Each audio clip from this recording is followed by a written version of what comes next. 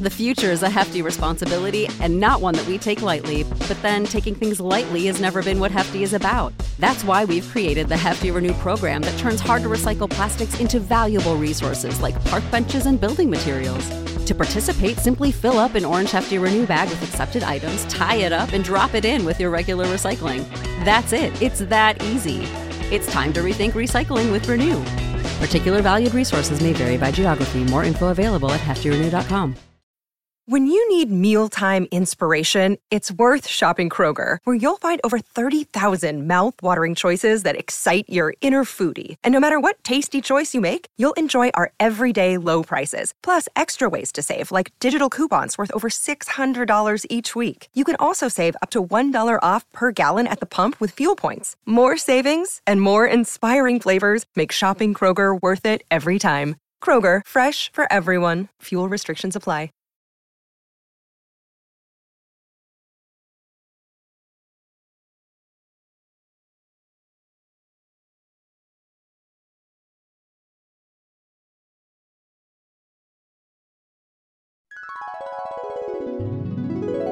Last week on the List in Your Boy. Let's talk about Mixed Match Challenge. So I want to ask you this. So now it's like, what, 3 weeks in, I think? Yeah. 3 or 4 weeks. You hated the concept. You shit all over the concept. I didn't hate the concept. Yes, you did. Mixed Match Madness is a dumbass idea. Yes, you did. Yes, you did. Yes, you did. You said it's trash. You said it's trash and I don't care. The first tag team that's going to be in the Mixed Match Challenge, Braun Strowman and Alexa Bliss. What do you think of that pairing? Who gives a shit? Yeah? Who gives a shit? I said I don't care, and I don't care.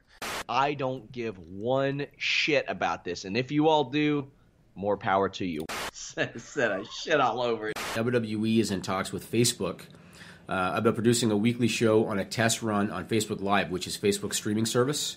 They're also looking at potentially doing a co-branded show featuring mixed tag team matches, and they trademark the term WWE Mixed Match Challenge, which could be for that show. Because idea. Mixed Match Madness is a dumbass idea. Okay, so you mean like, yeah, there's yeesh. It's The List and your boy with Jimmy Van and Sean Ross Sapp. And we're live. Good job, Nigel. You know what that say? That meme maker you hired is putting in overtime, right? To be able to Photoshop all this fake stuff. I'm a victim of deep fakes, obviously. Right. This was clearly like the Simpsons episode when they showed Homer Simpson with the clock in the background going back and forth. You know what I'm talking about?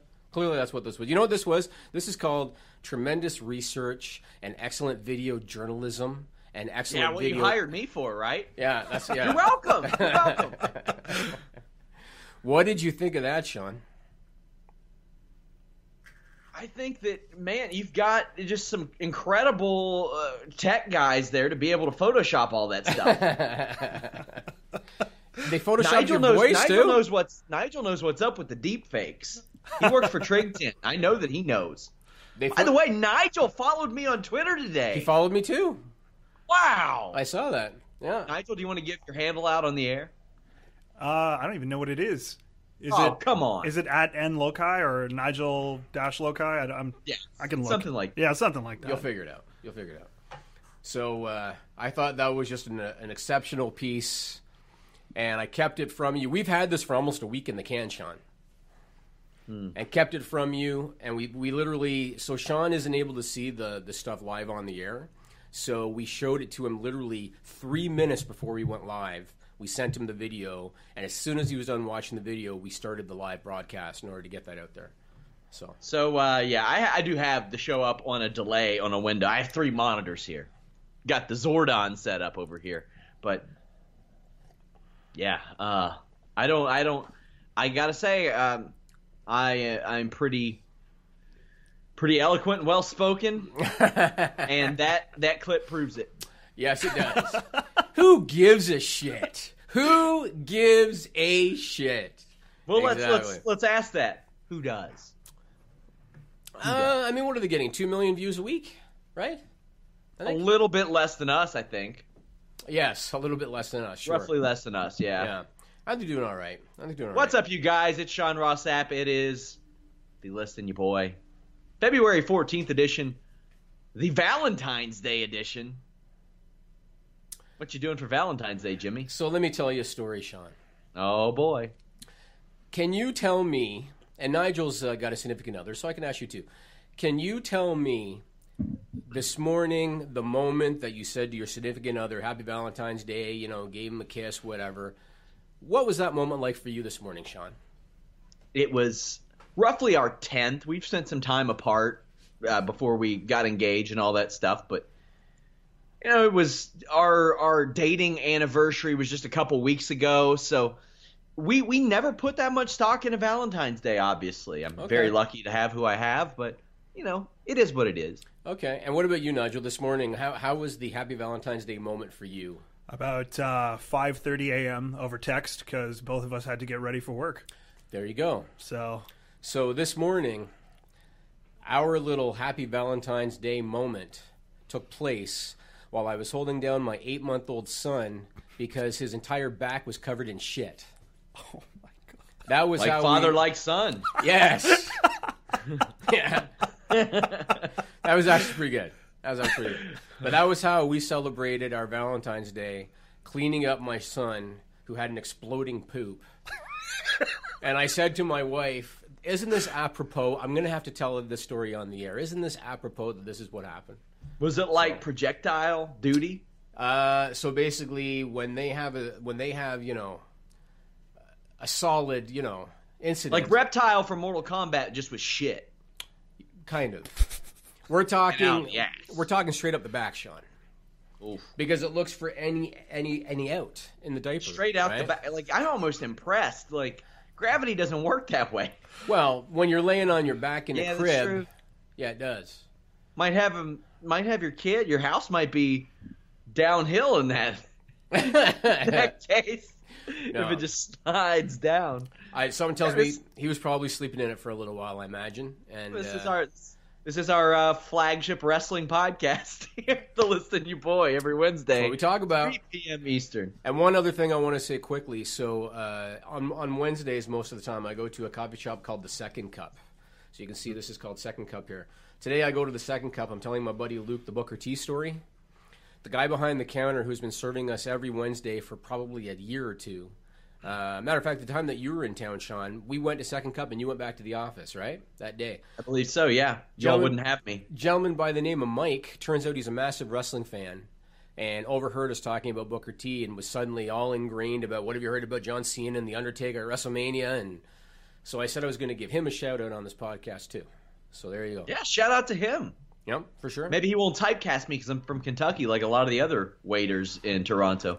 Typecast you? They recognize you were from there. Yeah, that was actually very cool. That's a story that I often tell people when they ask, like, "Oh, how was that trip to Toronto?" I'm like, "Well, let me tell you. That's right. Somebody sniped out my accent. That's right. They recognize. That was pretty incredible." So we're going to start off today by talking about a little story, and I'm going to admit I wasn't familiar with Powerbomb TV. I am not a user of this service. You released an exclusive story. So today is February 14th. You released it, I think, last night, right? Yes. And so why don't you go ahead and explain, you know, the facts, Sean, because I know that you're a little worried about whatever. Explain the facts of the story that you heard. Yeah, because I don't want to get implicated, subpoenaed, anything in that regard, because there's a lawsuit ongoing now. But Michael Elgin had employed a wrestler who was accused of sexual assault last year and continued to book him after the accusations. And Elgin also had a relationship with the person who was the victim of the alleged sexual assault and had some pretty rude texts that were released via that person where he also trashed Jeff Cobb. He kind of trashed War Machine.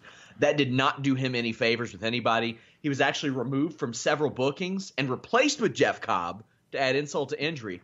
Powerbomb TV is a streaming service that kind of became the sweetheart of streaming services after FloSlam died because they offered deals to people who had FloSlam as well. So they picked up some viewers and things like that way.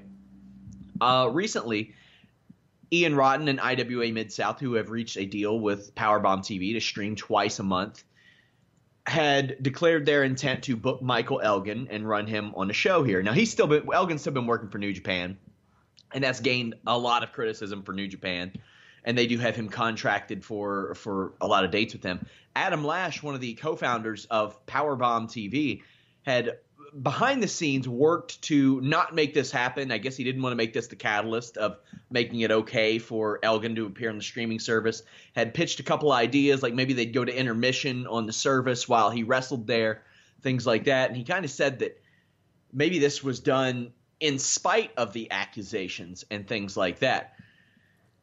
So then Lash, after things didn't really go his way, went public with this and was fired from Powerbomb TV. He claims that they are denying him compensation, says that they are denying him ownership of something that he helped create. Meanwhile, Michael Elgin is filing a lawsuit, which Fightful exclusively reported, against the accuser, which she actually found out about via the Fightful story. So this is even more multifaceted. They had locked Adam Lash out of all their social media accounts, but he was still logged in, and he retweeted a bunch of his tweets and stuff, and issued a lengthy comment to Fightful.com. I reached out to IWA Mid-South, which Ian Rotten runs, and they issued me a bit of a statement saying that they value Elgin as a wrestler over whatever issues that he may have outside the ring. He's going to be facing Manny Fernandez at an event now that will be streamed on Powerbomb TV. Whoa. Are you talking about like the Raging Bull Manny Fernandez? Yeah, probably. What? The legendary Manny Fernandez, they said, yes. It's like 60 years old. Dude, I saw Ivan Koloff, I think, booked in Portsmouth, Ohio, like maybe, 12 years ago? It was rough. Really? Oh, yeah, Wow. It was rough. Wow. But I got a comment from the accuser, Elgin's accuser, which, there's a multifaceted situation to that on its own, and we have an individual story up on that. All the links are on the Fightful.com story that we have, but the other owner of Powerbomb TV has since deleted his Twitter account, and it's messy, man. It's really messy, and I kind of see a side for almost all parties, and I see where all parties are wrong as well. Like, this is a situation where there really are no winners. Again, like, how often have we had to say that? I've covered a lot of sexual assault stuff recently, and there are never any winners in the situation. And, man, I mean, let me just say friends this. who might end up getting subpoenaed over this because they had conversation with these people. It's messed up, man. I was asked by a couple of people on Twitter about, what's the legality of this as far as Adam Lash's business partner changing the passwords and what's the legality of it. I don't know anything about their business or about their deal together. I'm going to go ahead and assume that there's no paperwork, probably no shareholders agreement, probably nothing like that between them. That's just my assumption. And let me tell you something else. I'm fortunate that my business partner is also my friend, and so I don't have that worry that there's going to be that kind of a problem between us. But if there was a problem between us, I'm not going to do a social media campaign about it.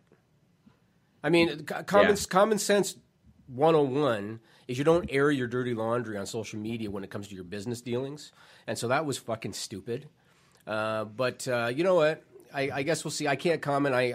This Michael Elgin thing, I mean, I guess the truth's going to come out after they investigate. We've talked before in the past about the whole Me Too movement and how people are assumed guilty until proven innocent.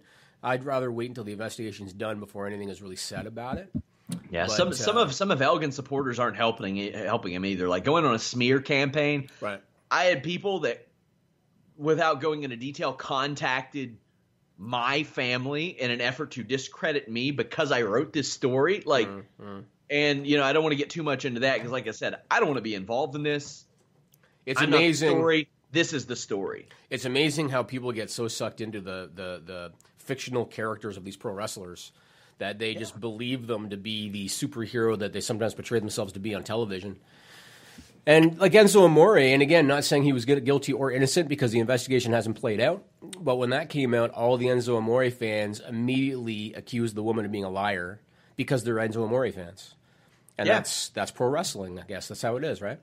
The funniest thing is I'll see, and it's not funny, it's fucking gross, honestly, but I'll see people that are like, oh, well, they post provocative pictures, they're a slut, they can't be raped, and I'm like, whoa, you just kind of countered your own point there by making that type of judgment and referring to them in that way, saying, "Oh, they can't be raped." Yeah, I said it on the air yesterday. If there was some like if selling your nudes made you unrapeable, you'd have a lot more people selling their nudes. Like if it's not the way it works. Bad shit can happen to anybody. Would you sell your nude, Sean? Yeah, probably. I might anyway. Who's the highest bidder? Do you think there'd be would there be a market for that, Sean? I don't know if you'd fire me over that. You'd probably use it as podcast fodder. You know what? We could use new material for an online store if you want to think about it. Good. Like, I'll cut you in for at least 10%. You all can get those Sean Ross FAP videos. How about that? Well, I guess we'll see how this whole thing plays out. Good on you for doing that exclusive last night, man. You did good work as always. And we'll see what comes out of it. Now, let's shift gears here and talk about Booker T and Corey Graves. Yeah, well, now, we need to kind of put ourselves over, Sean. Of course we do. Because, well, fine. But last week, so there's a lot of angry people this week, Sean. Yeah, there are. And for those of you that might have missed it, so Booker T, I don't need to tell the story about how this started because I think everybody knows, but on his most recent podcast called Heated Conversations last weekend, he actually had Corey Graves on. And they revealed that the whole beef was a work. And Booker T, both of them were kind of laughing about it. Book said that he was actually happy that he was moved off of Raw. And they were laughing about how everybody picked up the story and rolled with it like it was factual. And they mentioned certain publications and people by name. They mentioned USA Today, Forbes, Sports Illustrated, Taz, and Vince Russo by name. And Book questioned their decision to cover the story when there's so much real news going on in the world. And Corey Graves was joking, saying that they worked the entire wrestling industry with this whole thing. Oh yeah. That's what he said. And Graves was shitting on the wrestling journalists, saying I didn't get a single phone call from anybody to clarify. Well, let's be honest about something. Corey Graves isn't going to take a phone call because WWE would be pissed if he did, right? Yeah. Hey Corey. Hit me up with that email address. Hit me up with that fax address. I'll find a fax machine. PR won't allow that to happen. They won't allow it to happen. They don't allow it to happen. And the idea that outlets shouldn't cover things because there's more important, that is the dumbest shit I've ever heard. You know what? Just because Ronda Rousey debuts doesn't mean that I can ignore a story about like Tony Nese if it's newsworthy. I can't do that just because one is on a level of fame of another or something like that. Also, it's wrestling media. They cover wrestling stories. Now, Les Moore actually brought this up. He messaged or he tweeted at Corey Graves. He's like, "Oh, yeah, where's your contact info? I'm sure a lot of people in the wrestling media would love to talk to you about this." There's no way. Like, he doesn't have a for bookings contact email on his Twitter. His DMs are not open. There's no way that we as media can get a hold of him outside of sending him a tweet. Right. And then what? You're going to get quote tweeted and say, "You got worked." Yeah. And you know what? Didn't work. No, boys. No, a lot of people are pissed off about it, and I've seen a lot of tweets from people that are really mad saying, that they work the wrestling business. You and I last week on the show, we both called it a work. And I said straight up that I did not think it was in Booker T's character. Booker T, even though, yes, he has a prison record and, yeah, he had a fight with Batista, that's not within his character to basically say, if I see you, I'm going to kick your ass. That's just not Booker T.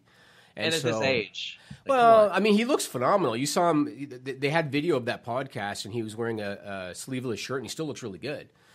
He could still kick Corey Graves' ass. Maybe. Oh, he could. Oh, don't even maybe. I don't know at that point. Oh, yes, he could. If he says he can't do a spin-a-rooney anymore, right. I'm not that sure he's going to be able to beat anybody. I'm sure there's plenty of people whose asses he can kick. I'm just saying, I don't know what the man's got in him. Maybe it'd be a one-hitter quitter. Maybe it'd be a knockdown drag-out. I don't know. I think if they were going to have a breakdancing competition, he'd have to be worried about not being able to do a spin-a-rooney. No, I think he'd probably actually win that one hands down. Oh, you think he would? At 52 or whatever he is years old. He would adjust, yeah. I don't know that Graves has any extended breakdancing background. Yeah, I don't know. I think that Booker T has had to modify the spin-a-rooney enough times that he would find a way to win that one. What did you think of my YouTube thumbnail today? It was great. It was fantastic. Because Corey Graves does have a smug-looking face. I created a thumbnail where I used Mini-Me's body on Corey Graves' face. Because he does have a smug kind of mini-me kind of, or Dr. Evil kind of face when he does photo shoots and stuff, you know? But anyway, I personally was not offended or mad about it. I wasn't pissed off about it. I thought it was work from the beginning. Yeah. But a lot of people we even mentioned what the payoff was going to be. Yeah. A podcast appearance. That's all you can do. Right. So whatever. So moving on. So Ronda Rousey, she's going to sign with the Raw brand at the Elimination Chamber. What do you think? Cool. Why not? I saw one of our writers, Steve Muehlhausen, saying, "Oh, they should have put this on Raw." No, do it. Sell network subs. Yep, I agree. I have a theory, Sean. Do you? Go ahead. Yes. Here's my theory. My theory is that her signing with the Raw brand means they're going to move ahead with something with Stephanie at WrestleMania. Right? That's why she's on the Raw brand. My theory is that Nia Jax is going to beat Alexa Bliss at Elimination Chamber, or beat Asuka somehow at Elimination Chamber, interject herself into the match at WrestleMania, and then Asuka is going to say, whoa, I didn't say I wanted Alexa Bliss. I want Charlotte at WrestleMania. Yeah. That will then give them a marquee matchup in Charlotte versus Asuka. Ronda Rousey will do something with Stephanie, and then it'll probably leave Nia Jax and Alexa in a match for the Raw Women's title. So that's my prediction. Fair prediction. They've had to shuffle a lot of things. Jason Jordan got hurt. Samoa Joe got hurt. The Ronda Rousey situation came up.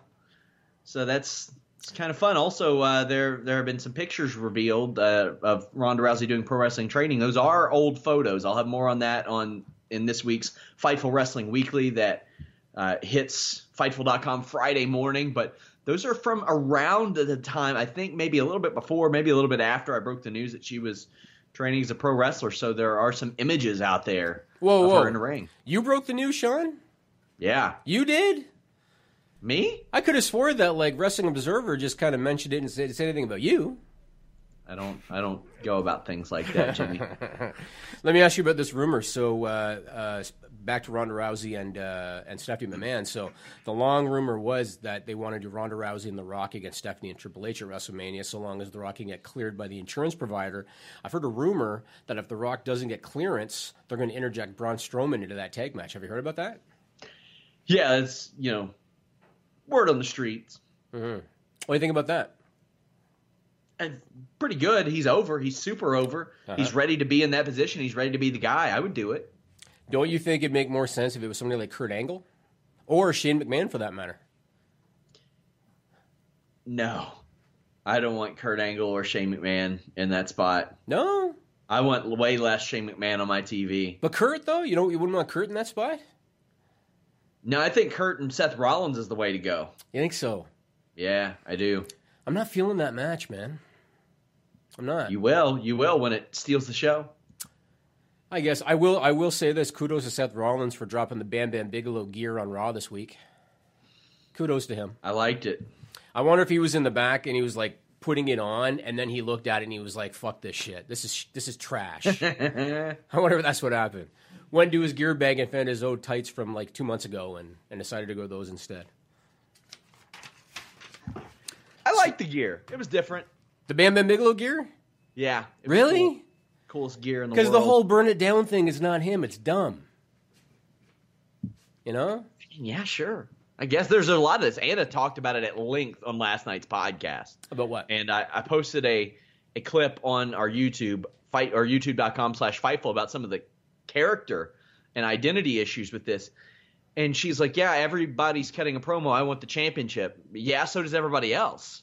That's the point. Why should I care that you want the championship more than this person? Like Dolph Ziggler. It should be the point, That's why she said she's helping a lot of people in EPW with their character and stuff as she's acted a long time. And they'll bring up things and she'll be like, no, but you need to know the backstory of this character. That way down the line you'll be able to feed into that and drop hints towards that and lend it some motivation. And a lot of these guys don't do it. And Seth Rollins has all that ready-made. Mm-hmm. They just got to tap into it. And I think they have quite a bit lately. I think that maybe that's why I forget pretty crappy gear or forgive pretty crappy gear in that regard. Well, they've added them to the Elimination Chamber. So now it's going to have, 7 guys in it. Yeah, why 7? That's weird. So what they're doing, I guess they want to find a spot for everybody because like Balor's supposed to be an uppercard guy, Rollins is supposed to be an uppercard guy, so they're trying to find a spot. Now here's my question for you. Do you think that they're going to add another pod, or do you think they're going to start with 3 guys? I think they'll start with 3 guys, which will make the Miz's number 1 spot mean even less. Yes, and I was thinking about that too because it's the same thing with the Royal Rumble. They always talk about who drew number 1. Number 2 is the same thing. And in elimination, it's the same, yeah. And Rey Mysterio's win is the most impressive ever in the Royal Rumble because, like, he lasted the longest amount of time from number 2, and for a long time they didn't give it that type of credit. I don't think, because it was the number 2 spot, and it should have. Right. Just like what do you think of the Fastlane main event having 5 guys, Elimination Chamber having 7 guys? Yeah. 1 month. Or maybe 6 weeks after Shinsuke Nakamura had to fight through 29 guys to get a title shot. How stupid is that? Why didn't he just wait? Yeah. I don't know. I mean, it's almost like they're just afraid to go with somebody. You know, I mean, I know for years people have talked about the 50-50 booking, and I've heard interviews with Hunter before where he calls that nonsense to the 50-50 booking, even though it's not nonsense. But it feels like that. They don't want to have to kind of focus on one guy and kind of put everybody else – have him go over everybody else in order to get him to that spot, so they want to keep everybody protected. And this is what you end up with, a bunch of fatal 5-ways, 4-ways, 7-ways, 6-ways, and it doesn't really do anything for anybody. Look at all the lazy-ass parallels between these shows. Like Absolution and Riot Squad, so lazy. The multi-man type of thing, both keeping both of the women's champions off the show, like not wrestling for a long time. Neither one has defended their title in over 2 months. The weird, lazy parallels are just gross and stupid, and they got a real chance. They did a lot of positive with the Royal Rumble. They let fan favorites, honest to God fan favorites, win the Royal Rumble, and not just like a Randy Orton one. At least it's not Roman Reigns type of deal. They let a couple of honest to God fan favorites win the Rumble. They debuted a huge star at the Royal Rumble. They've got some good in-ring wrestling. I think that some of the wrestling that's been on Raw and SmackDown lately has been exceptional. I think the commentary has been much better in recent weeks outside of the dumb nicknames and all that. They've been plugging some of the holes in logic and things like that. Like Tom Phillips bringing up, well, the only reason Dolph Ziggler came back is because he got a shot at the WWE title. Okay. I buy it. That's all I need to know. It doesn't work for me. Okay, so when you look at SmackDown last night, right? So again, we're doing this on February 14th, so SmackDown last night was on the 13th. They had an angle in which a match broke out as a result of eating pancakes, right? That was one thing. And by the way, pancakes are better than waffles. You're a fucking moron. Pancakes are better than waffles. I quit. Nigel, you're lying. There's no way you like pancakes more than waffles. Absolutely. Pancakes or waffles, Nigel? I gotta go with pancakes. You all planned this. I do love waffles, though. I do love pancakes waffles. Are better than waffles, man. You can do a lot more with pancakes. And crepes technically fall under the pancake umbrella. They're part of the pancake family. What are you, French? I'm a little bit traveled, Sean. Enough that I've had crepes. They're just thin pancakes, man. Watched Talladega Nights? Long time ago. I like really thin pancakes. That guy. So anyway, we had a match broke out because of eating pancakes on SmackDown. We had the progression of a feud based on a fake top 10 list. That doesn't mean anything. Nobody cares about it. It's completely irrelevant. But they based an angle on it. They had the antagonist in that angle, who's Jinder Mahal, use the list to shit on the other two because he mocked their ranking, even though he himself is not on the damn list. The whole thing is absurd. Then going back to Dolph Ziggler, and here's why saying he's getting a title shot doesn't really work for me. When he left almost 2 months ago from SmackDown, he didn't leave because he was only the U.S. champion. He left because he said, I'm too good for you guys. You guys don't deserve me. That's why he left. He's had WWE title shots before. He's been the world champion. Yeah, but not WWE. I don't care. That's not. It's just not good enough for me. And he's still pissed off. He still has a record scratch to start his music for some fucking reason. You know, I asked Melissa and Lindsay in the chat if they prefer pancakes or waffles. What is it with you Canadians? Pancakes are better, man. You could ask the live chat right now. Ask the live chat. And anybody that posts on our YouTube or on our Twitter, go ahead. Pancakes or waffles, and I guarantee you pancakes is going to come out the winner. Going to run a poll here. Do it. But I'm gonna run a poll very soon. We'll reveal the results next week. But waffles are just so much better. Pancakes get soggy and just unedible. Meanwhile, waffles are crisp and they have little syrup pockets in them. The texture's better. No.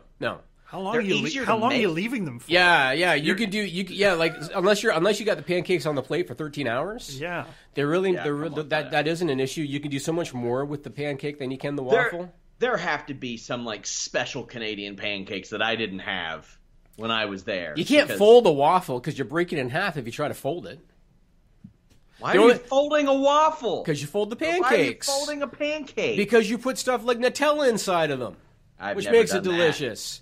And strawberries and whipped cream. Yeah, that's fair. But strawberries, yeah. But I've never put Nutella. I've never had Nutella. By the way, it's Nutella. It's not. No, it's not. It is. Lies. It definitely is. No, it's not. All over the internet, by the way. No. Oh, you know what? Let's do an investigative intro on that. Do it. Because it's not. It's Nutella. It might be Nutella in like Arkansas and Kansas and shit. It's Nutella everywhere else. So go ahead and do it. So So I got to tell you this, man. I had a segue I was about to set up. Oh, let's see you try it. Go ahead. 30. My God. Go ahead. Let's hear it. I was talking about Ronda Rousey. We've had the fortune of talking to a couple other pretty big MMA stars, Heather Hardy and Chael Sonnen, about their interest in pro wrestling. Chael Sonnen we spoke to before his win over Rampage Jackson. Heather Hardy actually fights this Friday and kind of like casually revealed that a WWE Hall of Famer offered to train her. Take a listen. You've crossed over from boxing to mixed martial arts. I'll throw another sport out there for you, an entertainment sport, and that is pro wrestling. Does that interest you at all, doing the pro wrestling stuff? It's funny because we have a pro wrestling team here at Gracie's, at Gleason's. Johnny Rods teaches the wild world of wrestling, and like when I was in the amateurs, Johnny used to chase me around and say, "Knock off this boxing, fighting shit, and come and train with me." Like, I can make you money, and it's true, man. Them girls is making money. But I love to fight. Do you still watch the WWE? And if so, is there sort of a favorite wrestler that stands out to you right now? I like Chris Jericho just because he always changes his character and adapts it. About every 12 months he makes a little tweak, and at 47 years old still keeps himself extremely relevant. It's a hard thing to do. A lot of guys come out and they're a flash in the pan, even in MMA, and they don't understand how to extend that career. They miss that psychological aspect of getting through the crowd. So I really admire him for that. I don't watch it very much. If there's a WrestleMania, I usually go to it live. If they come to Portland, I usually go live. But I don't sit down and watch Monday nights, no. I imagine you watched Jericho's fight for New Japan, I take it. Yeah, I watched him take on Omega, man. I thought it was great on both parts. I thought Omega was great, too. It was a good matchup. And you do color commentary for Bellator, and I know that you've also done some color commentary for wrestling back in the day. I believe it was GFW back in 2015 with Cyrus Freeze, who I actually know quite well. Any interest in doing that again? Yeah, Cyrus is a great dude, by the way. Good talent as well. I had a lot of fun doing that. That was with Jeff Jarrett. Jeff Jarrett was kind of my contact to that world, and he's right now stepped down a little bit, so I don't know what I'll do. I got asked to actually wrestle for Impact a few times, but I probably prefer the commentary gig. I'm not as big of a wrestling fan as sometimes I get made out to be. I was when I was a kid. I was into the Demolition, the greatest tag team ever, who the Road Warriors ripped off, and that'll piss some people off, won't it? And of course, Hulk Hogan and the Ultimate Warrior. So I go all the way back to the 80s, but that's also kind of where I left it. Did you watch that 30 for 30 on Ric Flair, and if so, did you like it? Yeah, I did watch it. I was in it, as a matter of fact. I just had a real quick part in it, but I liked it a lot. I learned some stuff about him. Some of it I was a little disappointed with. Flair was a bit of a wild man, and but he had a great career, and I really appreciated his candidness and giving us that insight. I thought it was a really good piece. All right.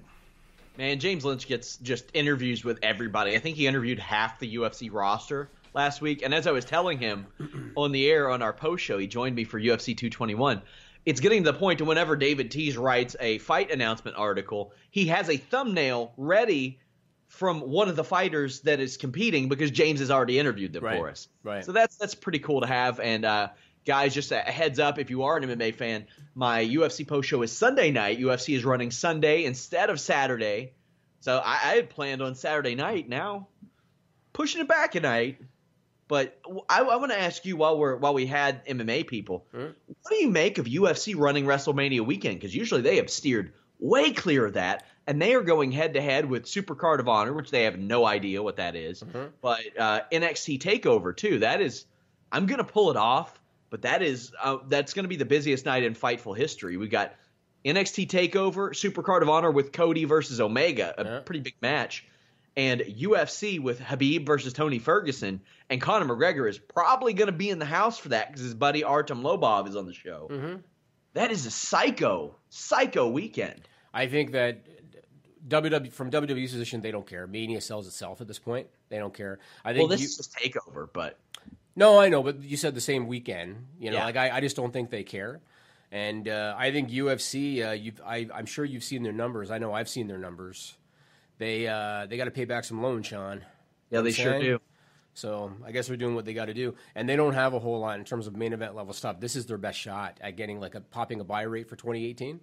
So yeah, meaning they got Rose and Joanna their rematch up on that too. They stacked the deck on that show. Right. So I kind of posted a little bit of a guide of how I'm going to do it. We're going to have NXT. I'll cover that immediately after. I will finish up the UFC show. I'll do a live podcast right after that, and James Lynch is probably going to be there covering it live. Cool.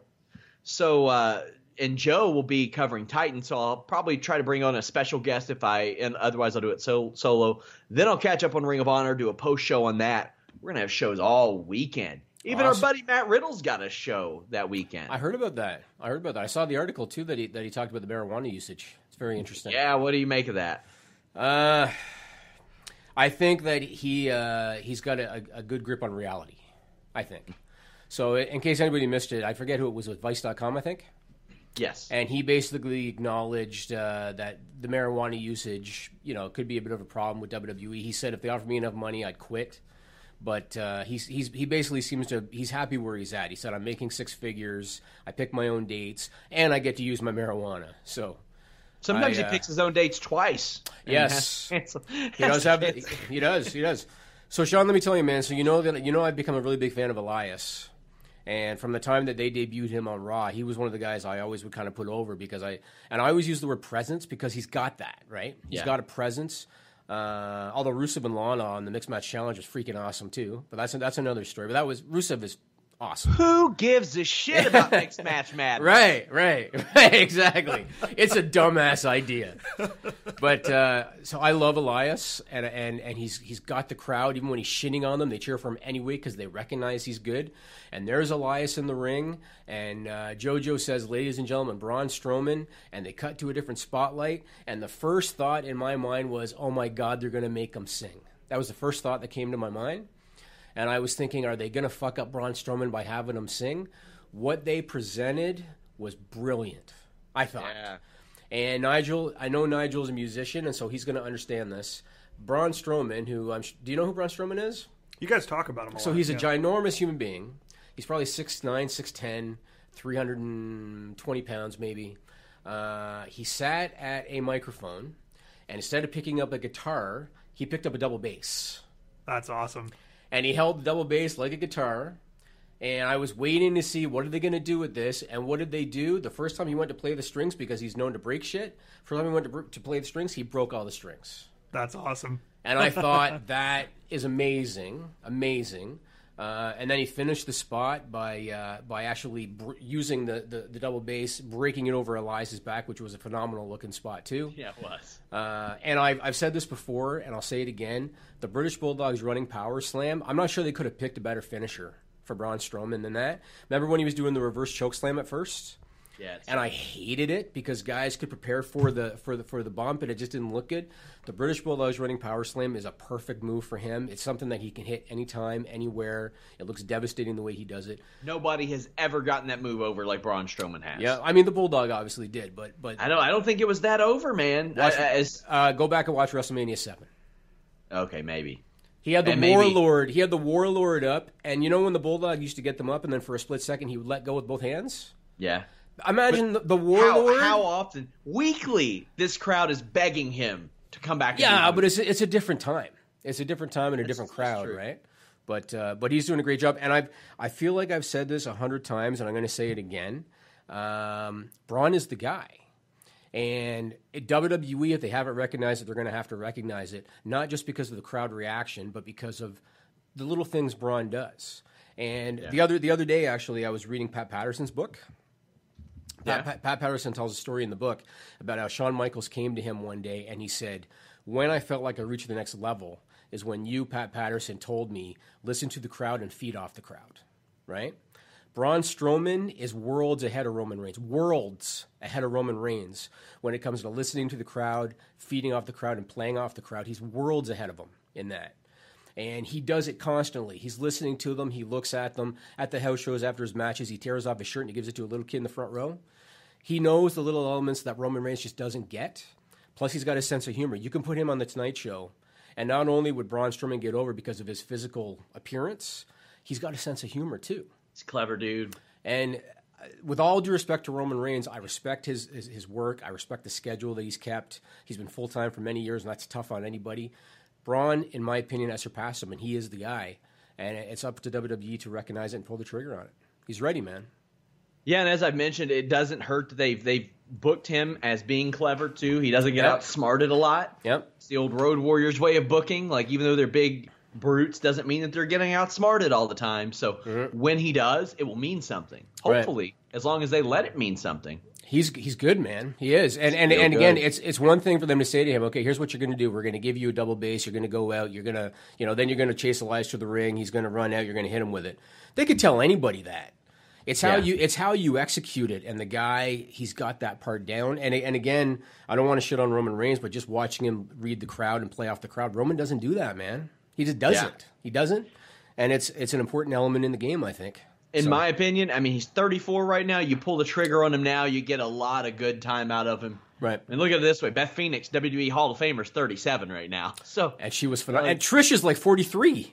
Yeah. So, I mean, not everybody has these long careers. And Braun, for better or for worse, he's a big dude, but he doesn't have to bump a lot. So maybe that will help him. Maybe it'll hurt him. I don't know, but if they keep him going the way he is in terms of the physical aspect of it, he could go to mid-40s easy. Oh yeah, that's the thing these days. People are wrestling later than ever. Yep, for sure. Yep. So let me ask you about this one, man, because there's been a lot of speculation back and forth on this. So I don't know. There's a Twitter account called WrestleVotes, and I don't know if they broke the story. You'll probably know. I don't know if they broke the story or not. I do know that Ticketmaster sent out an email to anybody that bought tickets for the Backlash pay-per-view on May 6th at the Prudential Center in New Jersey, and they informed those ticket holders that the Backlash pay-per-view is going to be dual-branded. It's going to feature talent from both Raw and SmackDown. That led to speculation that that's going to be the first show that goes back to being dual-branded and that every pay-per-view is going to be dual-branded. But then there's also been speculation that they're actually going to do the next draft on that show and that the pay-per-views won't be dual-branded, but that everybody has to be there for that one because it's going to be the draft. So what have you heard? I've talked to some WWE talent. WWE PR did not respond to my request, but the talent I've talked to said that they have been given zero indication about what's going to happen moving forward. So they don't know yet, but this is the same company that doesn't often let people know where they're going until the moment they're either drafted. There were people in NXT who had no idea they were getting called up, and I'm like, man, I'm all for getting genuine reactions and stuff, but it's a TV show. Yeah. Let these people get their lives in order. You're right. And I got to say this, and if they do this draft, and if Vince McMahon gets the idea in his head that, well, Roman's getting overshadowed by Braun, so I'm going to move Braun to SmackDown. If you do that, you're a fucking moron, all right? Leave him where he is because he's right now probably the biggest guy in the company, literally and figuratively. So don't be an idiot. Leave him on the Raw brand. That's where he belongs. Yeah, and I mean, I could see them wanting to anchor him as the SmackDown guy and making him run things, but in my opinion, he is something fresh for Raw. I would, however, move a Seth Rollins over to SmackDown. They need another big top babyface that people care about because Randy Orton isn't that. You could make Rusev that guy, but I think that you need another guy that has been there, that has done that top guy thing. Right. And I still think the Shield Triple Threat is a Mania main event somewhere down the line, even though they blew it. Mm-hmm. And I think that down the line they could have like maybe Roman Reigns and Dean Ambrose or the Raw WrestleMania main event or something, but Seth Rollins has won the Rumble on SmackDown. He's like, no, I want to be a part of this. Yeah, they could, yeah. Yeah, and he doesn't even have to win it. He can go right back to SmackDown afterwards. You don't have to compromise. I would also a lot of shows. I'd move Bray Wyatt over to SmackDown too, and I'd pull the trigger on the Wyatt family reunion. I would too. Yeah. And then I would find a way to, like, they've got a lot of Hoss tag teams right now. There have never been more talented big man tag teams than right now. And there's no excuse for their tag divisions to be so weird. Right. I liked Anna's point that Benjamin and Gable hate all the comedy tag teams, and that's kind of their mission. I like that, but they also don't like pancakes, so you and them have that in common. I can relate. I don't dislike pancakes, but waffles are way better. They're really not. Although you're probably used to Eggos. So those aren't bad. What's wrong with those? My friend, what? I gotta fill up a goddamn waffle iron to enjoy them. They're better, Sean. Oh my god! I used to back. Aunt Jemima makes frozen pancakes too. You can put in the toaster if you want. Yeah, I ain't into that. I used to make my own at Moorhead State University when I went to school there. They had like the waffle iron and. So just so you know, Nigel was just like laughing and nodding because first you put over Eggos, but then he said, "Oh no, I can't have the frozen pancakes. Can't do that." Well, because pancakes aren't as good as waffles. Oh, that's why. I got it. So here we are another week, man. Do it again, Sean. Do it again. I'm good. No, do it again. We need enough for a clip so we can make a meme and put it on Twitter. I'm not one of your trained to trig tent monkeys. You'll get there. Here we are another week, and I'm putting over John Cena, and I can't believe it, man. Another week, and I'm putting over John Cena. So my friend Crazy K, who you've met, he hit me up yesterday, February 13th, to inform me, and I went and checked it at the time. At the time that he hit me up yesterday, a story about John Cena was the #1 story on Reddit, and I'm not talking the Reddit pro wrestling group. I'm talking Reddit.com. A John Cena story was #1 on Reddit. It was a clip from Raw this week when Cena, after he beat The Miz, he went to ringside and he hugged a kid in a wheelchair in the front row. And that clip was #1 on Reddit. We know that he, in 2015, he became the first celebrity to grant 500 wishes for the Make-A-Wish Foundation. So kudos to him on that. And I got to give him props for the Nickelodeon spot. Enjoy all your favorite sports like never before at BetMGM. Sign up using code Buckeye and receive up to $1,500 back in bonus bets if you don't win your first bet. When you register with BetMGM, you'll get instant access to a variety of parlay selection features, live betting options, and the best daily promotions in the business. And with BetMGM at your fingertips, every play and every game matters more than ever. Place your money line, prop, or parlay bets with the king of sportsbooks today. Sign up using code Buckeye and receive up to $1,500 back in bonus bets if you don't win your first bet. BetMGM and GameSense remind you to play responsibly. 21 plus and present in Ohio, subject to eligibility requirements. Rewards are non-withdrawable bonus bets that expire in 7 days. Gambling problem? Call 1-800-GAMBLER in partnership with MGM Northfield Park.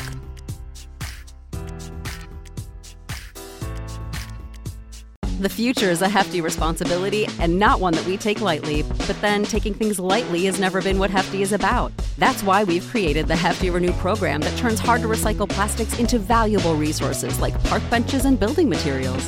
To participate, simply fill up an orange Hefty Renew bag with accepted items, tie it up, and drop it in with your regular recycling. That's it. It's that easy. It's time to rethink recycling with Renew. Particular valued resources may vary by geography. More info available at heftyrenew.com. Man, did you see that? Back-to-back years. No, did you see the promo? No, I didn't. Have you seen The Nutty Professor? I have. Eddie Murphy's Nutty Professor. Have you seen the scene where it's around the dinner table and he plays everybody in the family? Yeah, of course. Nickelodeon did that with John Cena. Oh, wow. I think I liked it even more when Tropic Thunder spoofed it with Jack Black playing everybody around the table. That is one of the greatest comedy films of all time. Doesn't get the respect it deserves. Well, Nickelodeon did a promo, and that was what they emulated. It was the whole John Cena family, or the Cena family, sitting around the table. They had such names as Don Cena, that was his dad, and Don Cena was wearing a T-shirt that basically said, "I love Dwayne Johnson," his dad. His mom's name was Mom Cena. His sister's name was Joan Cena. His brother's name was Sean Cena. And it was very, very well done, I thought. Very well done. So good for him on that one. We got a hot race in this pancake waffle deal. Pancake's going to win. Pancake's going to win. It's tight, like 50-48 pancakes after waffles took an early lead. Okay, are there only like 3 votes, and one of them is you and another one is your wife? No, there are 132 votes right now. There's already 132 votes for this thing? Yeah. Really? We're popular, Jimmy. I need some pancake lovers to like, and again, I wanna say this again. Crepes or pancakes, people. I've never had crepes, and I'm trying to lay off the carbs right now, but because I gotta try crepes. I gotta try crepes. They're excellent. I'm gonna give them a go. I actually like crepes better than pancakes, but they're all under the pancake umbrella. So it's because you're French. That's why. Van der Linden's a very French name, Nigel. So I want to ask you about this rumor, Sean. Okay. I'm all about asking you about rumors this week, man, because I want to see if Sean can debunk some rumors for me. Yeah, okay. That's what I'm here for. On February 11th, it was reported by a guy named Gary Stonehouse for the UK Sun that WWE is looking to have Bill Goldberg appear at WrestleMania and compete in the Andre the Giant Memorial Battle Royal. Now, obviously, we know that I think Mania is on the 8th this year, April 8th. On April 10th, HBO is going to be debuting the documentary by Bill Simmons about Andre the Giant. And so there's speculation that WWE is going to want to put a little bit of extra shine on the Andre the Giant Battle Royal this year. And it would make sense. Goldberg's going in the Hall of Fame. He's going to be there anyway. Yeah. Put him in the Andre the Giant Battle Royal, probably have him win it. Do you think that's something? I mean, to me, it makes sense, but have you heard about that? It makes sense. I've heard about the rumor. I reached out about it, and I was told that it would take a lot of money to get him to do that. Well, sure. And it was $250 a match, right? Yes. And for that spot, that they probably wouldn't be interested. Now, this is somebody who works in WWE, and they said that they hadn't heard anything about it, and they're usually pretty plugged into storyline changes. But they said that a lot of other things come together, especially with that match in like days and weeks before it happens. They said that very rarely do they know who's going to win that Andre the Giant Memorial Battle Royal until the day it happens, because you never know who will be injured. You never know who WWE will want to call up. A lot of things you could do with that, but I would be very surprised if Goldberg were in that. It's not like the winner means anything, you know. No, Mojo won it last year. He hasn't done shit. Baron Corbin won it, and he's a scrub. I mean, they nothing's really come out of that battle royal. I wish, and you could. I thought that Mark Henry should have won it as his swan song. He still could. Yeah, he could. Yeah, he could, but make it mean something. Yeah. I always thought, and I'm going to do a Fightful Books it on Drew McIntyre. I think there's like Drew McIntyre debuting after he's been injured for a while and winning that. I would have that guy almost be like obsessed with trying to impress Vince McMahon on screen because he was once the chosen one. Yes. And he failed in that role. I'd have him bring back the old music and just be obsessed with becoming the guy almost to a fault. And maybe he has like a shining performance there. There are so many ready-made storylines. You got so many people in the match. You can make a story out of it, but they never seem to. I thought that debuting Baron Corbin in it was a fair thing to do, but what has he done since then? Oh, he's a bum. Well, to be fair, last night was the best night of his WWE main roster career. I thought that he looked pretty good in the ring and got cheered, but he wasn't. Was he supposed to get cheered? I don't know. I don't see money in him. I've said it from the start. I don't see money in him. And again, I respect these guys for what they do, and I respect the schedules they keep. They're home 5 days a week. I respect what he does. I just don't see money in him. That's it. Here's the thing that Pat just fed to me, our new weekday editor. Hogan asked for $750K from New Japan. He asked for it? Du what? That's Hogan's price? Yeah. Yeah, you know why? It's because he doesn't need the money anymore. Yeah. That's why. Multiple settlements. Yeah, let's go to Stupid People. This is a stupid song, it just goes on and on. You might find some meaning, but you would be wrong. Okay, so I hope I'm not catching you off guard, Nigel. I want you to put a little graphic up on the screen for me. Oh, sure. This is, obviously, our video watchers are going to be able to see this, or audio listeners are not. This is a little addition to Stupid People for this week. It's from Danny R., who's one of our listeners. He sent us the screenshot on Twitter. It's from the WWE Mayhem mobile game produced by Reliance Games for Android and iOS. And this is what Danny R. said. Since the last update on the WWE Mayhem game, they started using only nicknames. It's ridiculous. In this screenshot, they show Luke Gallows in the background. In the foreground, they show Triple H, and then there's like a word bubble because it's what Triple H is saying. And what Triple H is supposedly saying is, quote, "The suntan biker man is dying to meet you." Wow. Now, I got to be honest, Sean. I had to Google the suntan biker man. Yeah, because I would imagine. I've never heard that on WWE television. And it turns out that I guess he was sometimes referenced by that name in New Japan Pro Wrestling. And there's actually a couple of Pinterest sites where he's referenced by that name, the Suntan Biker Man. The only thing I can possibly think is that the makers of this game, Reliance Games, they were so desperate to get nicknames for everybody because that was probably the mandate. And they were so desperate, they probably Googled Luke Gallows' name, and they probably came across Suntan Biker Man, so they put it in the game. Yeah, I would say so. Isn't that that's embarrassing? Where we're at. Isn't that amazing? That it's embarrassing. It is embarrassing. It is embarrassing. It is. It makes you not want to be a wrestling fan when you hear shit like that. Yeah, it's dorky as shit, man. Yeah, like it is. It is. And how is that? How is he intimidating? If he's going to go out there and say the Suntan Biker Man is going to challenge you, I mean, Nigel's fucking laughing, sitting over here. It's so ridiculous. All right, let's go to the Stupid People questions here, or Stupid People stories. Once again, TrevorStrong.org. Thanks for the usage of the song. These are good. This first one was actually told me by my buddy Luke at lunchtime today. Oh, sweet. And so I looked it up, and it was reported by ABC affiliate WTVD out of Raleigh, North Carolina on February 12th. This is good, Sean. This is good. There's a man out of Chesterfield, North Carolina named Duncan Robb. And before Christmas, he was online, looking up tickets and stuff, and he came across tickets for a Red Hot Chili Peppers concert in Belfast, Ireland on February 10th. Okay. And he thought, this is perfect. He's half Irish, and he visits Belfast pretty regularly. The Peppers are his girlfriend's favorite band. And he thought, February 10th, we can turn this into like a Valentine's Day trip. So it's perfect. So he goes ahead and he scoops up the tickets, gives her the tickets on Christmas Day. They're stoked. They're really excited. They book their flights to Belfast. They head over to Belfast, Ireland. At the last minute, they give a better look to the tickets. And it's actually a bagpipe band called the Red Hot Chili Pipers. Oh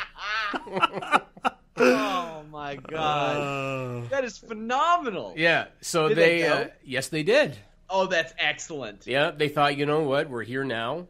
And they actually got a bit of a chuckle out of it. They thought, we're here now. And he actually was quoted by ABC as saying, yeah, I kind of wondered why the tickets were so reasonably priced. Yeah, they are expensive. I was going to go to Red Hot Chili Peppers concert earlier this year, and I did not. Well, but if you had gone to see the Red Hot Chili Pipers, it would have been cheap, bud. I should have pivoted. That's what happened. Yep. So I thought that story was awesome. Good. That's one of the better ones I think we've had. This next one, this was reported by ArkansasOnline.com on February 11. This one's good too. So last summer, there was a 23-year-old woman named Autumn Royanne Partington, and she was working at a restaurant in Hot Springs, Arkansas. She was a waitress. One of her customers paid for the tab with a credit card. She was gone for an unusually long time, charging the card before she came back, and here's your receipt and here's your credit card. Then the person who owned that credit card discovered some online purchases showing up on his statement. I thought that's kind of weird. Police were involved. The woman admitted any wrongdoing because the guy figured she had this card for a while, kind of thing. She admitted it. She wouldn't admit any wrongdoing. The online stores, when they were contacting, they had her address as being the delivery address. They had her email and her phone number attached to it. So then she fled the area. A warrant was issued for her arrest. She fled the area, and it kind of went cold for 5 months. That was last August. Last month, which would have been January, this woman posted a photo of herself on her Instagram page. The caption underneath it said, "I love my job."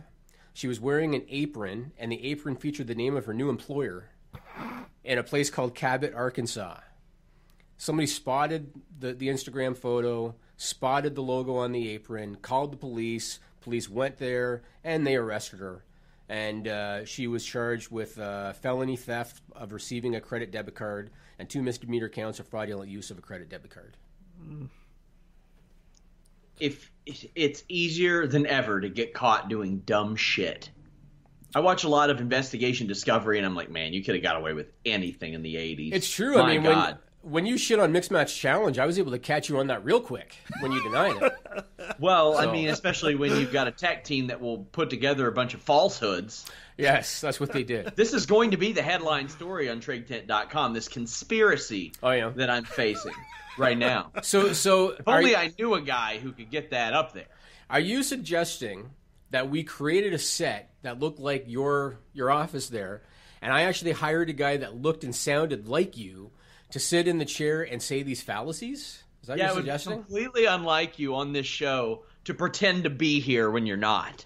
I would never do such a thing. You would, but I would never do such a thing. Yeah, but I wasn't the one who brought this video up. It was investigative journalism. I'm busy in the sewers. I feel like our listeners deserve the truth, Sean. Our listeners deserve the truth. Yeah, which Ninja Turtles movie is the best? Because I tried to watch the 2007 digital one. Nigel, do you know which one I'm talking about? I think so, yeah. Made it through about a minute and a half. I only remember the very first one from whenever that was. It's good. Late 80s or the 90s? The live action one? The live action one. Yeah, that's the one I remember. Corey Feldman was one of the voices I remember. Oh, yeah. First two were pretty good. Yeah. All right, this last story, we got one more. This was sent in by listener Andrew Monahan. This is for the Sean Ross Sapp file. Oh, yeah. And this one was reported by the Daily Mail in the UK, although I will admit that I saw this story everywhere. So it was out there. And I know you're going to know immediately what it is, Sean. Nigel may or may not, but I know you will. So Super Bowl took place recently. Yes, it did. The Philadelphia Eagles defeated the New England Patriots. And it's really amazing how something like a football game can turn a city of civilized, educated people and turn them into mindless... Whoa, we're talking about Philly? You can go... Okay. The words expressed by Sean Ross Sapp do not necessarily reflect those of myself or Fightful.com. We put that up there when I would tweet on behalf of Fightful.com. There you go, on One Wrestling. So, like I was saying, a football game has the ability to turn a city of civilized, educated people into mindless, stupid monkeys. And so when the Eagles won, the city of Philadelphia went apeshit. People were climbing poles, even though they had put grease on them because they didn't want them climbing poles. They were still climbing poles. People stood on the awning at the Ritz-Carlton and made it collapse. And the Daily Mail posted a video of an Eagles fan, and of course, he was being encouraged by all of these very jubilant, excited, and probably intoxicated football fans. He was being encouraged. Peer pressure is a thing, Sean. This man got down on his hands and knees at the encouragement of these people, and he ate horse shit that had been left on the street by a police horse. Ugh. What? He got on his hands and knees, and he did it almost like, like pie eating contest style, where you put your arms back and you go in head first. Bobbing for horse shit. He did it like that. You have a new eating competition. Yeah. It's Jay's this year. What do you think that would cost? Just a couple of Philly natives. That's it. I can grab some on the way up. No cost to you at all. There is video that shows this guy going down face first, coming up, and he's got basically a nugget in his mouth. Ugh. Oh, yeah. Looking up. And, of course, the whole crowd erupts because they're all idiots, so they all erupt. And that happened, and there is video footage of it. It would probably cost you more to get the poop from poopsenders.com. I should get them for a sponsor. I've given them a couple shout-outs. I mean, I could just, follow my cat around for a day or two. We're good to go. Yeah, but, I mean, that would get eaten real quick, I would imagine. We're talking about Philly here. Philadelphia. The words expressed by Sean Ross Sapp. The words expressed by Sean Ross Sapp do not necessarily reflect those of myself or Fightful.com. Hey, we don't romanticize everything from Philadelphia like PW Insider does, okay? Oh. Let's go ahead and let's talk about the Wu Compromise. Whoa. What? Who sings the stupid song? I said that already, man. I don't think you did. Yes, I did. Nigel, did I or didn't I? Yeah, you said it. Yeah, I did. Just checking. Maybe if you actually paid attention to your own damn show, you would have heard that the first time. It would help. So, are you familiar with the Wu Compromise? The Wu Compromise. The Wu Compromise? Yeah, I sure am. So I'm sure Nigel is not. And you and I both know, Sean, that I've got a good friend, a mutual good friend of Ric Flair. I haven't hit him up yet about this one, but I'm going to. So Ric Flair this past week, and I'm sure he was probably egged on by somebody, he was encouraged by somebody to do it, wanted to make a few bucks. He actually put something for sale on his website. He called it the Wu Compromise. It was an autographed document, and it's basically a consent form that they would encourage people to sign before they have sexual relations. Called it the Wu Compromise, had a picture of Ric Flair on it, and said Wu Compromise across the top. $50 he was charging for a piece of paper called the Wu Compromise with his signature on it. WWE got wind of it, and they basically told him, take it off your Twitter page. He did, and then they ended up taking it out of the store as well. Probably a good call. Yeah. Especially when it's Ric Flair. You know what I'm saying? Yes. Because had social media been around back then, yes, he would have gotten the old Hulk Hogan boot the hell out of the wrestling industry with the quickness, running around on airplanes with his dick hanging out. Yep, and you know it tells you about how the wrestling business was. I saw an interview recently with Missy Hyatt. And Missy Hyatt, somehow Ric Flair came up in conversation. She talked about how she has seen Ric Flair's penis, and I don't think they ever had sexual relations. Jeez. She just said, I just, because he would whip it out. She said, I've seen his penis hundreds of times. And think about it, like you said, 30 years ago, if there was Instagram, Twitter, Facebook, yeah, Ric Flair is blackballed. But 30 years ago, that was the mindset, man. It was accepted, right? And that's what he did. So. My God. What do you think about... Maybe we can sell bootleg ones in the store. What do you think about... are you talking about his penis or the Wu Compromise? Either. Whichever sells. You want to sell... I'm here for Fightful's bottom dollar. That's what I'm here for. Also, speaking of Fightful's bottom dollar, you guys can head over to ProWrestlingTees.com/Fightful right now and get the brand spanking new... I don't even have one yet. Fightful Mania t-shirt. It is up. We have you're only going to be able to get the You Have Opinionated Wrongfully shirt for a little while longer. We're taking that one down. It might not be there, so you better go get it now. We still have a Ya Boy shirt. We have the classic Fightful tee that you see on guys like Jason Kincaid, Matt Riddle. Jason Kincaid, back in the Fightful fold, by the way. If you all have not checked out his articles, they are unbelievable. I'm sure one day he'll be like, hey, maybe I could compile this for a book. So you all should definitely check that out. But ProWrestlingTees.com/Fightful. Got to order my shirt. What do you think about Rey Mysterio taking a match against Jushin Thunder Liger at the New Japan show Strong Style Evolved, March 25, Long Beach, California? What do you think of that? Savvy. Yeah. Capitalizing on all that buzz that he's got. Mm-hmm. And here's the thing. New Japan had sold out the show before even announcing him. Yeah, isn't it like 8,000 seats? Something like that? I think it's like 4,500. I'd have to check. Okay. But they could have done 10,000 based on this trend. Right. The funny thing is Cody Rhodes, I think, made a bet with Meltzer that Ring of Honor wouldn't do 10,000. Well, and that's why they're doing the All-In show. Right. I'm not convinced that maybe they won't now, and depending on who's there and what's going on. But to have the tickets sold out and then announce Rey Mysterio, mm-hmm. Hey, good on New Japan for recognizing the buzz that Rey Mysterio has as well. He looked great in the Rumble. Yeah, he did. And speaking of buzz, you remember back in the early 2000s, New Japan had a dojo in L.A., and it was run by Antonio Inoki and Sammy Inoki at the time. You want to hear a funny story about that real quick? Yeah. In Daniel Bryan's book, he reveals that when he stayed at the New Japan dojo, his two roommates were none other than Shinsuke Nakamura and Lyoto Machida. Yes, I knew eventual UFC light heavyweight champion. Right. Daniel Bryan spoke English. Nakamura spoke Japanese, Machida spoke Portuguese, and he said that Nakamura and Machida spoke just enough English to not like each other. Right. And I was like, man, you want to talk about a competitive household there. Yeah, and I can see Shinsuke Nakamura and Lyoto Machida not getting along. I can see it. Oh, yeah. And they were both, at the time, very early, and they were to be MMA fighters, too, because Nakamura fought a couple times. Right. So what a just a house full of talent. Yeah, well, they shut down that dojo 10 years ago after Simon Inoki resigned as the president of New Japan. Now, obviously, we're seeing a resurgence with New Japan Pro Wrestling in the U.S., so they announced that they're bringing the dojo back in March, and I remember, I forget the date, it might be February 13th or 18th or something, is when applications, you could submit applications to be part of it. Yeah. So good on them. I mean, they're recognizing it again. I mean, they're getting a lot of their stuff televised live on Access TV now.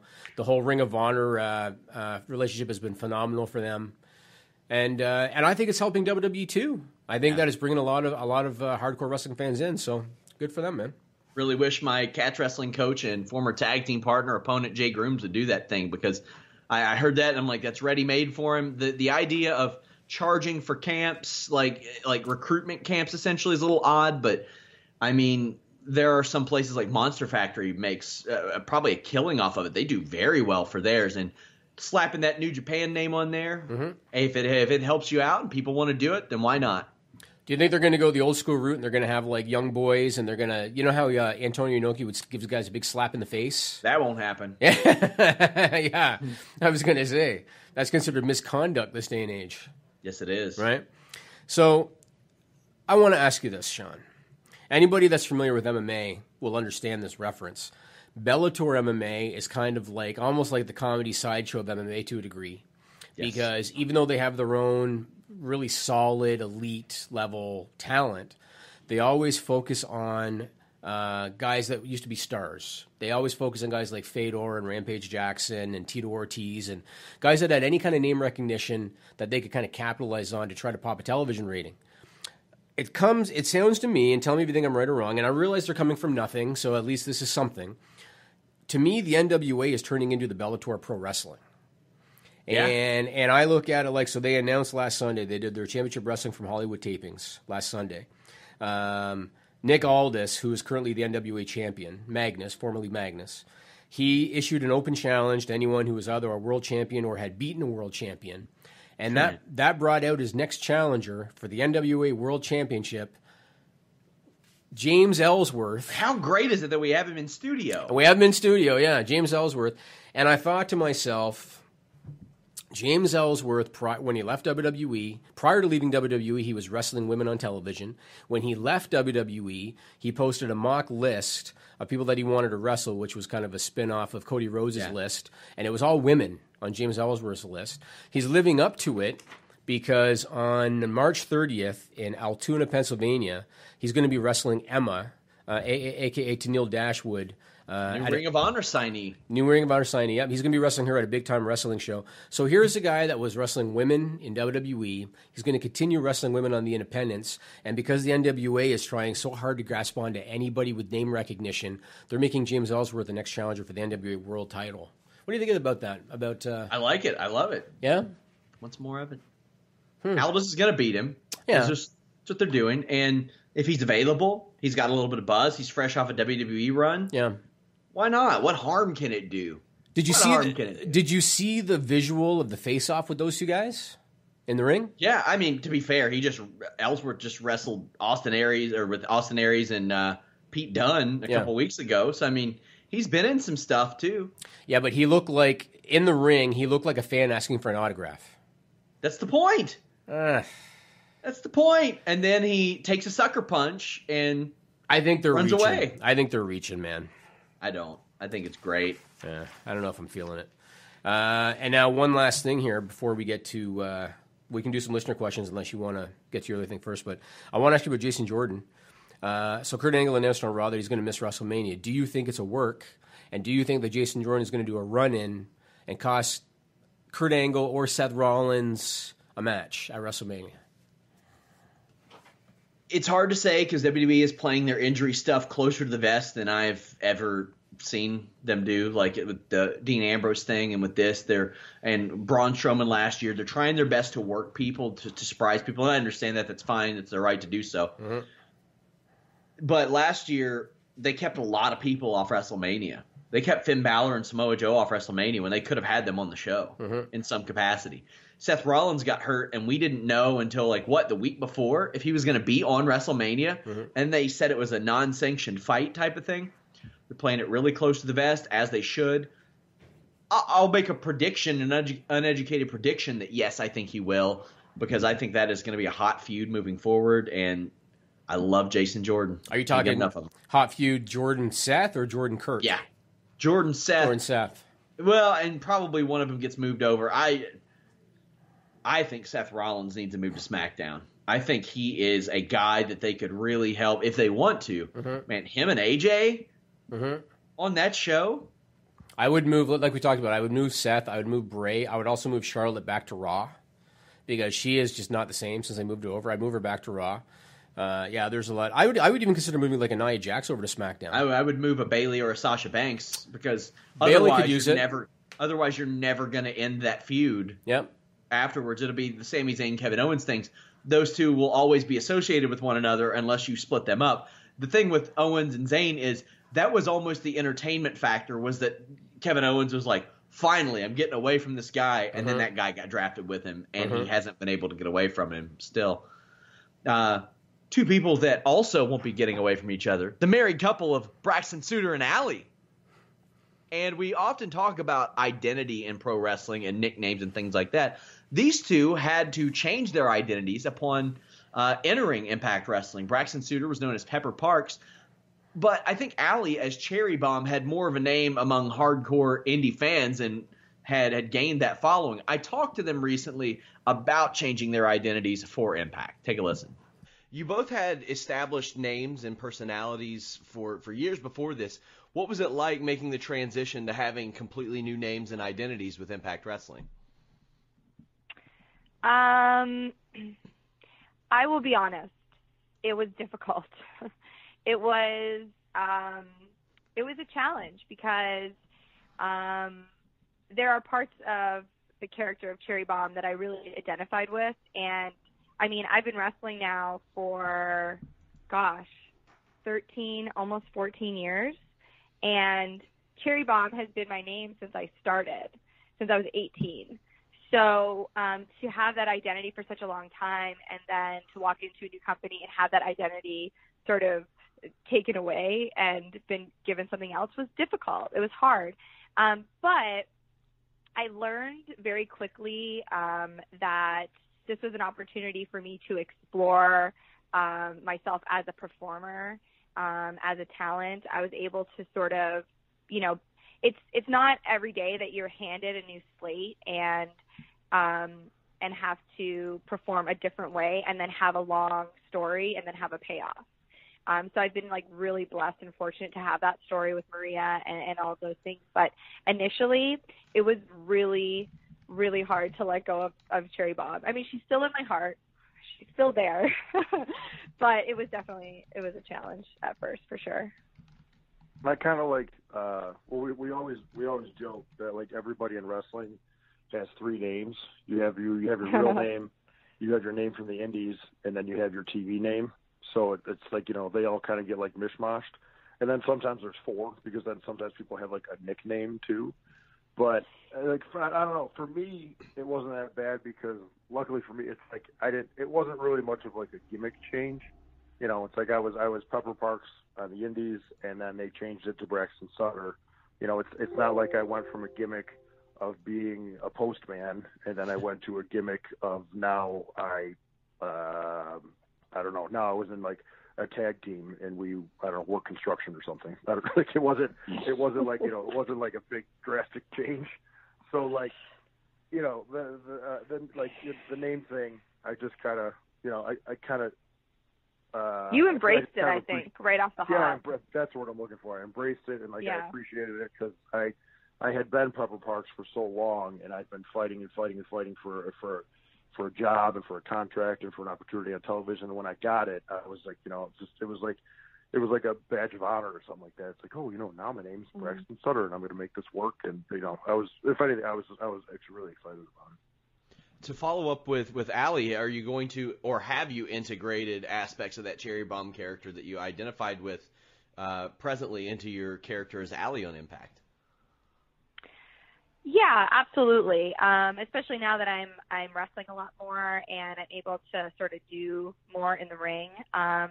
Absolutely. I mean, the aggressive, like for anybody that followed me on the Indies, Cherry Bomb was a little more aggressive and a little bit nastier. But it's been fun to sort of add in that aggression in my matches that I wasn't able to do before. And I think the character of Cherry Bomb was a lot more confident than Allie, and it's been fun to sort of play with Allie developing into having more confidence and having that little Cherry Bomb streak in her. So hopefully I'll be able to show a little bit more of that side eventually. And we're back. Braxton Sutter and Allie, you can catch them every Thursday on Impact Wrestling. I see the poll results. Kudos, people. Kudos. I just want to say, this is the time when I regret actually making friends in Toronto, because I have a lot of friends in that area. Right. And it is like 100% pancakes in Canada. There are a lot of intelligent pancake lovers in this world, Sean. I'm just telling you, if we took the Canadian vote out, then Waffles would be winning. It was like 53-47. I think that the Waffles still have a chance in the electoral vote. No, because if you take Kentucky out, then you lose a lot of Waffle votes too, Sean. It goes both ways. Waffles are huge in America. I mean, I realize the whole chicken and waffle thing. Chicken and waffles are amazing. Yeah, and never had it. You never had chicken and waffles? I'm going to. I will It's soon. a good combination, yeah. And then you have like biscuits with it and gravy and stuff. I mean, that's the thing. Gravy's not my deal. No? Really? No. Oh, it's good. It's good. But yeah, crepes and pancakes win. And I'm glad that there's still some intelligence left in this world, especially when I'm hearing stories like that Peter Rabbit thing about the allergy bullying and all this bullshit that you have to deal with this Hundreds day and age. of votes. I actually have a tree nut allergy, so I had to comment on that. Oh, did you? Yeah, it was great. Did you say I was also offended? Well, no. It offends me that people are offended by this. Yes. What is that situation, the Peter Rabbit allergy offensive deal? Like what? I haven't seen the movie, but there's a group that was asking the studio to apologize because in a movie called Peter Rabbit that came out, I guess, last week, there's a scene in which a child is bullied by other children over a food allergy. So a group wants the studio to apologize for that. And I posted it on Twitter, and I said, okay, well, I guess every studio better apologize for every movie ever made because every movie has a victim in some capacity, right? Victim of something. Well, I would want the studio to apologize because it's a stupid plot point. Of all the things people have been bullied over, I don't think I have ever seen one say, like a kid say, LOL, you can't eat shellfish, you little bitch. No, that's not what happened. Apparently what they did was they laced their food with whatever they were allergic to or something. Oh, okay. Something like that. Was it even a kid, though? What I heard was I don't know. The rabbits throw like berries at Donald Gleason because he's no trying idea. to kill them. Right. So I was basically like, look, if I ever make it my mission to kill a sentient family of rabbits. Right. And they throw tree nuts at you? Yeah, that's fair game. Perfectly acceptable. That is fair game. I am super excited to never follow up on this and find out what it actually was. Yeah, no, I agree. It's really dumb. Let's get to some listener questions. I only wrote down 3. If we have a little time, we can do some more. But first one is from Sam Wilson. He says, is WWE 2 wrestling driven? So here's my opinion. I think that today, WWE's audience, I'd say 2/3 of them are internet-savvy wrestling fans. I think that the resurgence that we're seeing in pro wrestling now, a lot of it is because of non-WWE wrestling, like Ring of Honor, New Japan Pro Wrestling, which are wrestling-driven. And so I think that you need to not ignore that fan base. At the same time, though, I think that because WWE is the mainstream brand and they're in the public eye, they need to have character-driven stuff as well. They have to have a balance between the two. I think the Raw brand's done a good job of that now. The Cena Miz match the other night was almost 20 minutes. But then at the same time, they have a segment with Braun Strowman, playing a double bass. So I feel like the Raw brand is doing a good job with it. SmackDown, I think the Road Dogg needs to go get a job at a hot dog stand somewhere. But Raw, I think they're doing a pretty good job. And again, I think that they are trying to cater to both the hardcore fan base. Are you trying to say that you want Road Dogg to make a wiener stand? I said this before and I'll say it again. He needs to get OUTT. Oh, you didn't know? I think that I'm with you on the wrestling-driven thing. The audience has changed. Times changed from the 70s and the 80s to the 90s when people wanted all the fluff and all the extreme things, and now it's more of an audience that craves this. And ultimately, you do have to cater to the people that are paying for what you are putting out there. Like, that's the thing. You got to keep your customers happy in that regard. And, I'll have a bunch of people saying, oh, the ratings are lower, blah, blah, blah. WWE's making money hand over fist right now. So the ratings are lower. It's also the landscape of the industry. It's not all WWE. And the way it used to be, going back many years, is the pay-per-views used to be where you got the long matches, right? So it used to be that Raw would be more about the storylines and the characters, and then the pay-per-view, they'd have the 20-minute matches. Now, because they have 3 hours to fill on Monday nights, because rights fees is their biggest revenue generator, and because the rest of the landscape's changed a little bit, they need to have some of these 15, 20-minute matches. And they got plenty of time to do it. It's not like they're scrambling for time on Monday nights. This used to be 1 hour on Monday nights. Right. And then an hour of syndication on the weekends. I think it used to be 3 matches. If Three matches, yeah. If we were lucky. And one of them had a jobber from, Staten Island or something. Like That's where they're all located. That's where they're all located, yeah. Carmella's dad. This next one is from Jesus Juarez. And I was trying to find a quote from somebody on Twitter, and I couldn't find it. Maybe you know what it is. So he says, why is SmackDown focusing their time on stupid graphics rather than creative storylines? Somebody posted it on Twitter last night. It feels like somebody on the SmackDown team just discovered the new animated feature on PowerPoint because they were forcing these stupid on-screen graphics. I don't know why they're doing it. I wish I knew. They're not doing it on Raw. I wish I knew, too, and I've asked. I've tried to find out, and nobody seems to know. And a lot of the wrestlers don't even realize it because they're backstage and doing their own thing, and they don't really see it. Yep. It's weird. It's so weird. Like, why would you do that? It's so stupid. I don't know. Maybe you're trying to appeal to a younger demographic that I don't understand. Yeah, I don't know. It doesn't make sense. I wish I knew why they were doing it. I like to believe I have my finger on the pulse, but my God, I don't get that one. No. If anybody, we got any teenagers that watch the show, maybe hit me up on Twitter. Let me know there's something I'm missing here. And again, Raw doesn't do it. This is strictly a SmackDown thing. Well, they did a little bit with the Nerdometer.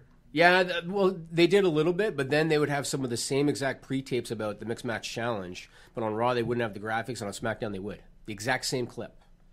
So, yeah, I don't get it. This next one is from RV, Mr. Promo. He says, do you think they should change the name Cruiserweight Division and call it Light Heavyweight Division and use the New Japan concept for that division in order to create more interest for 205 Live and make it feel more important? I think RV brought up a good point. It actually made me think of an idea. And I want to run this by you. So now in New Japan, I don't think they call it light heavyweight. I think they call it the junior heavyweights, right? Yes. And the weight limit's 220 pounds. And we've seen guys like Kenny Omega use the junior heavyweight division to springboard. So he'd start out as a junior heavyweight and then become a heavyweight after that. An idea that came to my head. Do you remember the Super J Cup? I do. So they used to do an annual tournament called the Super J Cup, and years ago it was well known that guys like the Dynamite Kid were in it when he was in his prime. Chris Benoit was in it as Pegasus Kid. Jericho was in it. Dean Malenko was in it. Eddie Guerrero was in it. They would take anybody that fit that weight limit, and in their case they were going all over the world, and they were bringing guys and they were doing a one-night tournament. And I thought to myself, why doesn't WWE do an annual one-night tournament like the Super J Cup? They could do it on the network as a special if they wanted to, just like how the Royal Rumble started out as a TV special. They could do it in March. The winner of that tournament gets a shot at, whether they call it the Cruiserweight title or give it a new name, at WrestleMania. Well, they're doing the Cruiserweight tournament right now for a shot at WrestleMania. But they're doing it now because they have to, because they lost Enzo Amore. Yeah. But what if they did it as an actual tournament? They use guys from the main roster as some of the participants. They use guys from NXT as some of the participants. Maybe they could bring in a surprise or two, make them participants, and you do it in one night and the winner gets a shot at WrestleMania. That is what they're doing right now. But again, they're doing it because they lost their champion. Yeah, they're not. I wish they would do a lot of things. I think you should have a Cruiserweight champion that you believe in, have a match with a top flight WWE champion and hang with him, maybe get beat, but hang with him, lend some credibility to that division. And again, if you lift the limit to 220, you've got more options in terms of using guys on the main roster that aren't doing anything. Well, I think that they moved it down for obvious reasons. Like when the cruiserweight limit was higher, there was some steroids. Scott Putski, remember that? Oh yeah, he was a solid choice. Yeah, think about that. 225 pounds. That's a UFC heavyweight. Yeah, that's the highest weight class. Yeah, that's nuts. Yep. Somebody asks. Well, we already got the Braun Strowman thing. Will WrestleMania ever be held in the UK, as we have Wembley Stadium that could host such a massive event? I think it would take a major crash in the North American market to do that. But I wouldn't doubt that a SummerSlam or another pay-per-view would be there. I don't know why they don't run another pay-per-view there. I mean, SummerSlam 92 was a big hit. We still talk about it to this day. They filled Wembley Stadium. I actually just watched like a month ago, I saw the Bulldog Brett match again. And the crowd reaction was phenomenal. Obviously, because they like to make it a week-long thing, because they like to do a pre-show 3 or 4 hours in advance, and the time difference is going to make it a challenge. I know that in the case of the UFC, because the UFC is everywhere, they end up doing shows in areas across the pond at noon local time is when they start. Yeah. They could, in theory, do that. I guess the question is, if you include the pre-show, are people in the UK going to want to go to the arena for 10 a.m.? Yeah, that's the question, right? So if they're willing to do that, they could fully do it. That's a long ass day if they're getting there at 10 a.m. and they're there until 5-6 p.m. potentially. But got a couple more with Triple H taking over 205 Live. It instantly feels fresh and good again. How long before he gets the reins over SmackDown Live on Tuesdays as well, if at any point? Should have been 2 years ago. Not till Vince steps down. Because they're still getting their rights fees. That's their biggest money maker. They're not going to pass that off until Vince steps down. What did you both think of the Jackal in the WWF in the late 90s? That is a random question. And do you think WWE misused him? He was a great talker. I like some of Impact under his direction, and yeah, he is a great talker. I liked him as Cyrus the Virus in ECW more than anything. He was really such a shit heel there, that guy. In WWF, I didn't get the character. It didn't fit. I don't think. He was a heel that would, remember he wore a jewel on his forehead? Yes, I do. And he was a heel that would give a jewel to a girl at ringside and kiss her on the cheek like a baby face. He was managing guys in army fatigues, whatever the hell they were called. The Truth Commission? Right. Kurgan, Recon, and Sniper. Right, so he was managing guys in army fatigues. I didn't get the character. He was a great talker, but I didn't understand the character. It didn't make a lot of sense. Yeah, Kurgan went on to be in, I think, the movie 300, and Recon and Sniper, one of them was Bull Buchanan. I'll tell you an interesting Kurgan story. So you know that he's an actor now, right? Yeah, I just said he was in 300. You should listen to your own show. It would help. It's because I'm too busy trying to think of my next thought, Sean. Yeah. That's why. So there was a story one time. He was on the Toronto subway because he was filming a movie in Toronto, and he was taking the subway, and he was standing on the, imagine Kurgan, or whatever the hell his real name is, was standing on the platform, and a journalist from one of the local newspapers happened to be taking the subway as well, recognized him, ended up striking up a conversation with him, got him to agree to do a story for the paper, and invited him over to his house for dinner. Wow. Oh, because he was standing on the platform going wherever. Always heard he was a nice dude. Yeah. Here's a fun fact. After WWF, Mantar would eventually be in the Truth Commission. What? Yes. He was in the USWA version of the Truth Commission as Tank. Was he? Yeah. Interesting. There's a little fun fact for you. Fun fact for you guys, my full interview, almost my full interview with Raven is up on Fightful.com right now. You can head over to youtube.com/Fightful. Check that out. Tomorrow morning, if you're listening on Wednesday, but Thursday morning, the return of Wikipedia Fact Check. I've had a bunch in the can for a year and just kind of accumulated them. Never had the time to put them together. It was really demanding, and have one tomorrow with Muhammad Hassan. He won the vote. I'll probably run Colt Cabana next week. And in there, he tells a story where he was told that he was slated to beat Batista for the WWE Championship. So check that out. Also, subscribe to our friends Pro Wrestling Unlimited on YouTube. You've seen some of our videos on their page, some of their videos on our page. A great bit of cross-promotion we have with those guys. A lot of fun stuff. Also this weekend, Fightful alternate commentary for the Elimination Chamber 2006. Not the good one, though. It's the ECW Extreme Elimination Chamber. Ugh. I don't even remember that. I had never watched it before this. There's going to be a lot of matches I watched for the first time for these. Myself and Anna are going to be filming one with Hogan Warrior. Then we're going to do the WrestleMania 2000 Hardcore Battle Royal, and then the Raven Kane Big Show Hardcore title match for a couple of WrestleMania-themed episodes. So hit us up, Twitter, at Fightful Online. Follow us, cross-platform. We're on Instagram and Facebook as well. Subscribe, like, thumbs up. Jimmy, what else you got this week? Anything? Well, I still have a house rental going on, so as soon as we're done this, I'm literally going to head over to my new house. Doing that. Oh, man. Yep, doing Fancy. that. And that's it, man. Valentine's Day tonight. 2 little kids. It's any other day to me, man. So, me and my wife are going to sit home and eat pizza. With your 6 cats? And are you? Well, there's 7 in here right now. We're trying to give one away. We took one in. Oh. Outside meowing in the rain. Did you give them all Valentine's Day cards this morning? No, they give me cards. They give you cards. Is that one of those situations where, like, your wife writes them out and then says, like, you know, I love you, Daddy, and then each one of the cats gives it to you? Yes, 100%. It's like that. Okay, I got it. Yes. I got it. My daughter... Guys, follow. We have that post-Raw show, that post-SmackDown show. We got from these shows all over the place. Jimmy Van, screwing up my life. Until next time, guys, we're out.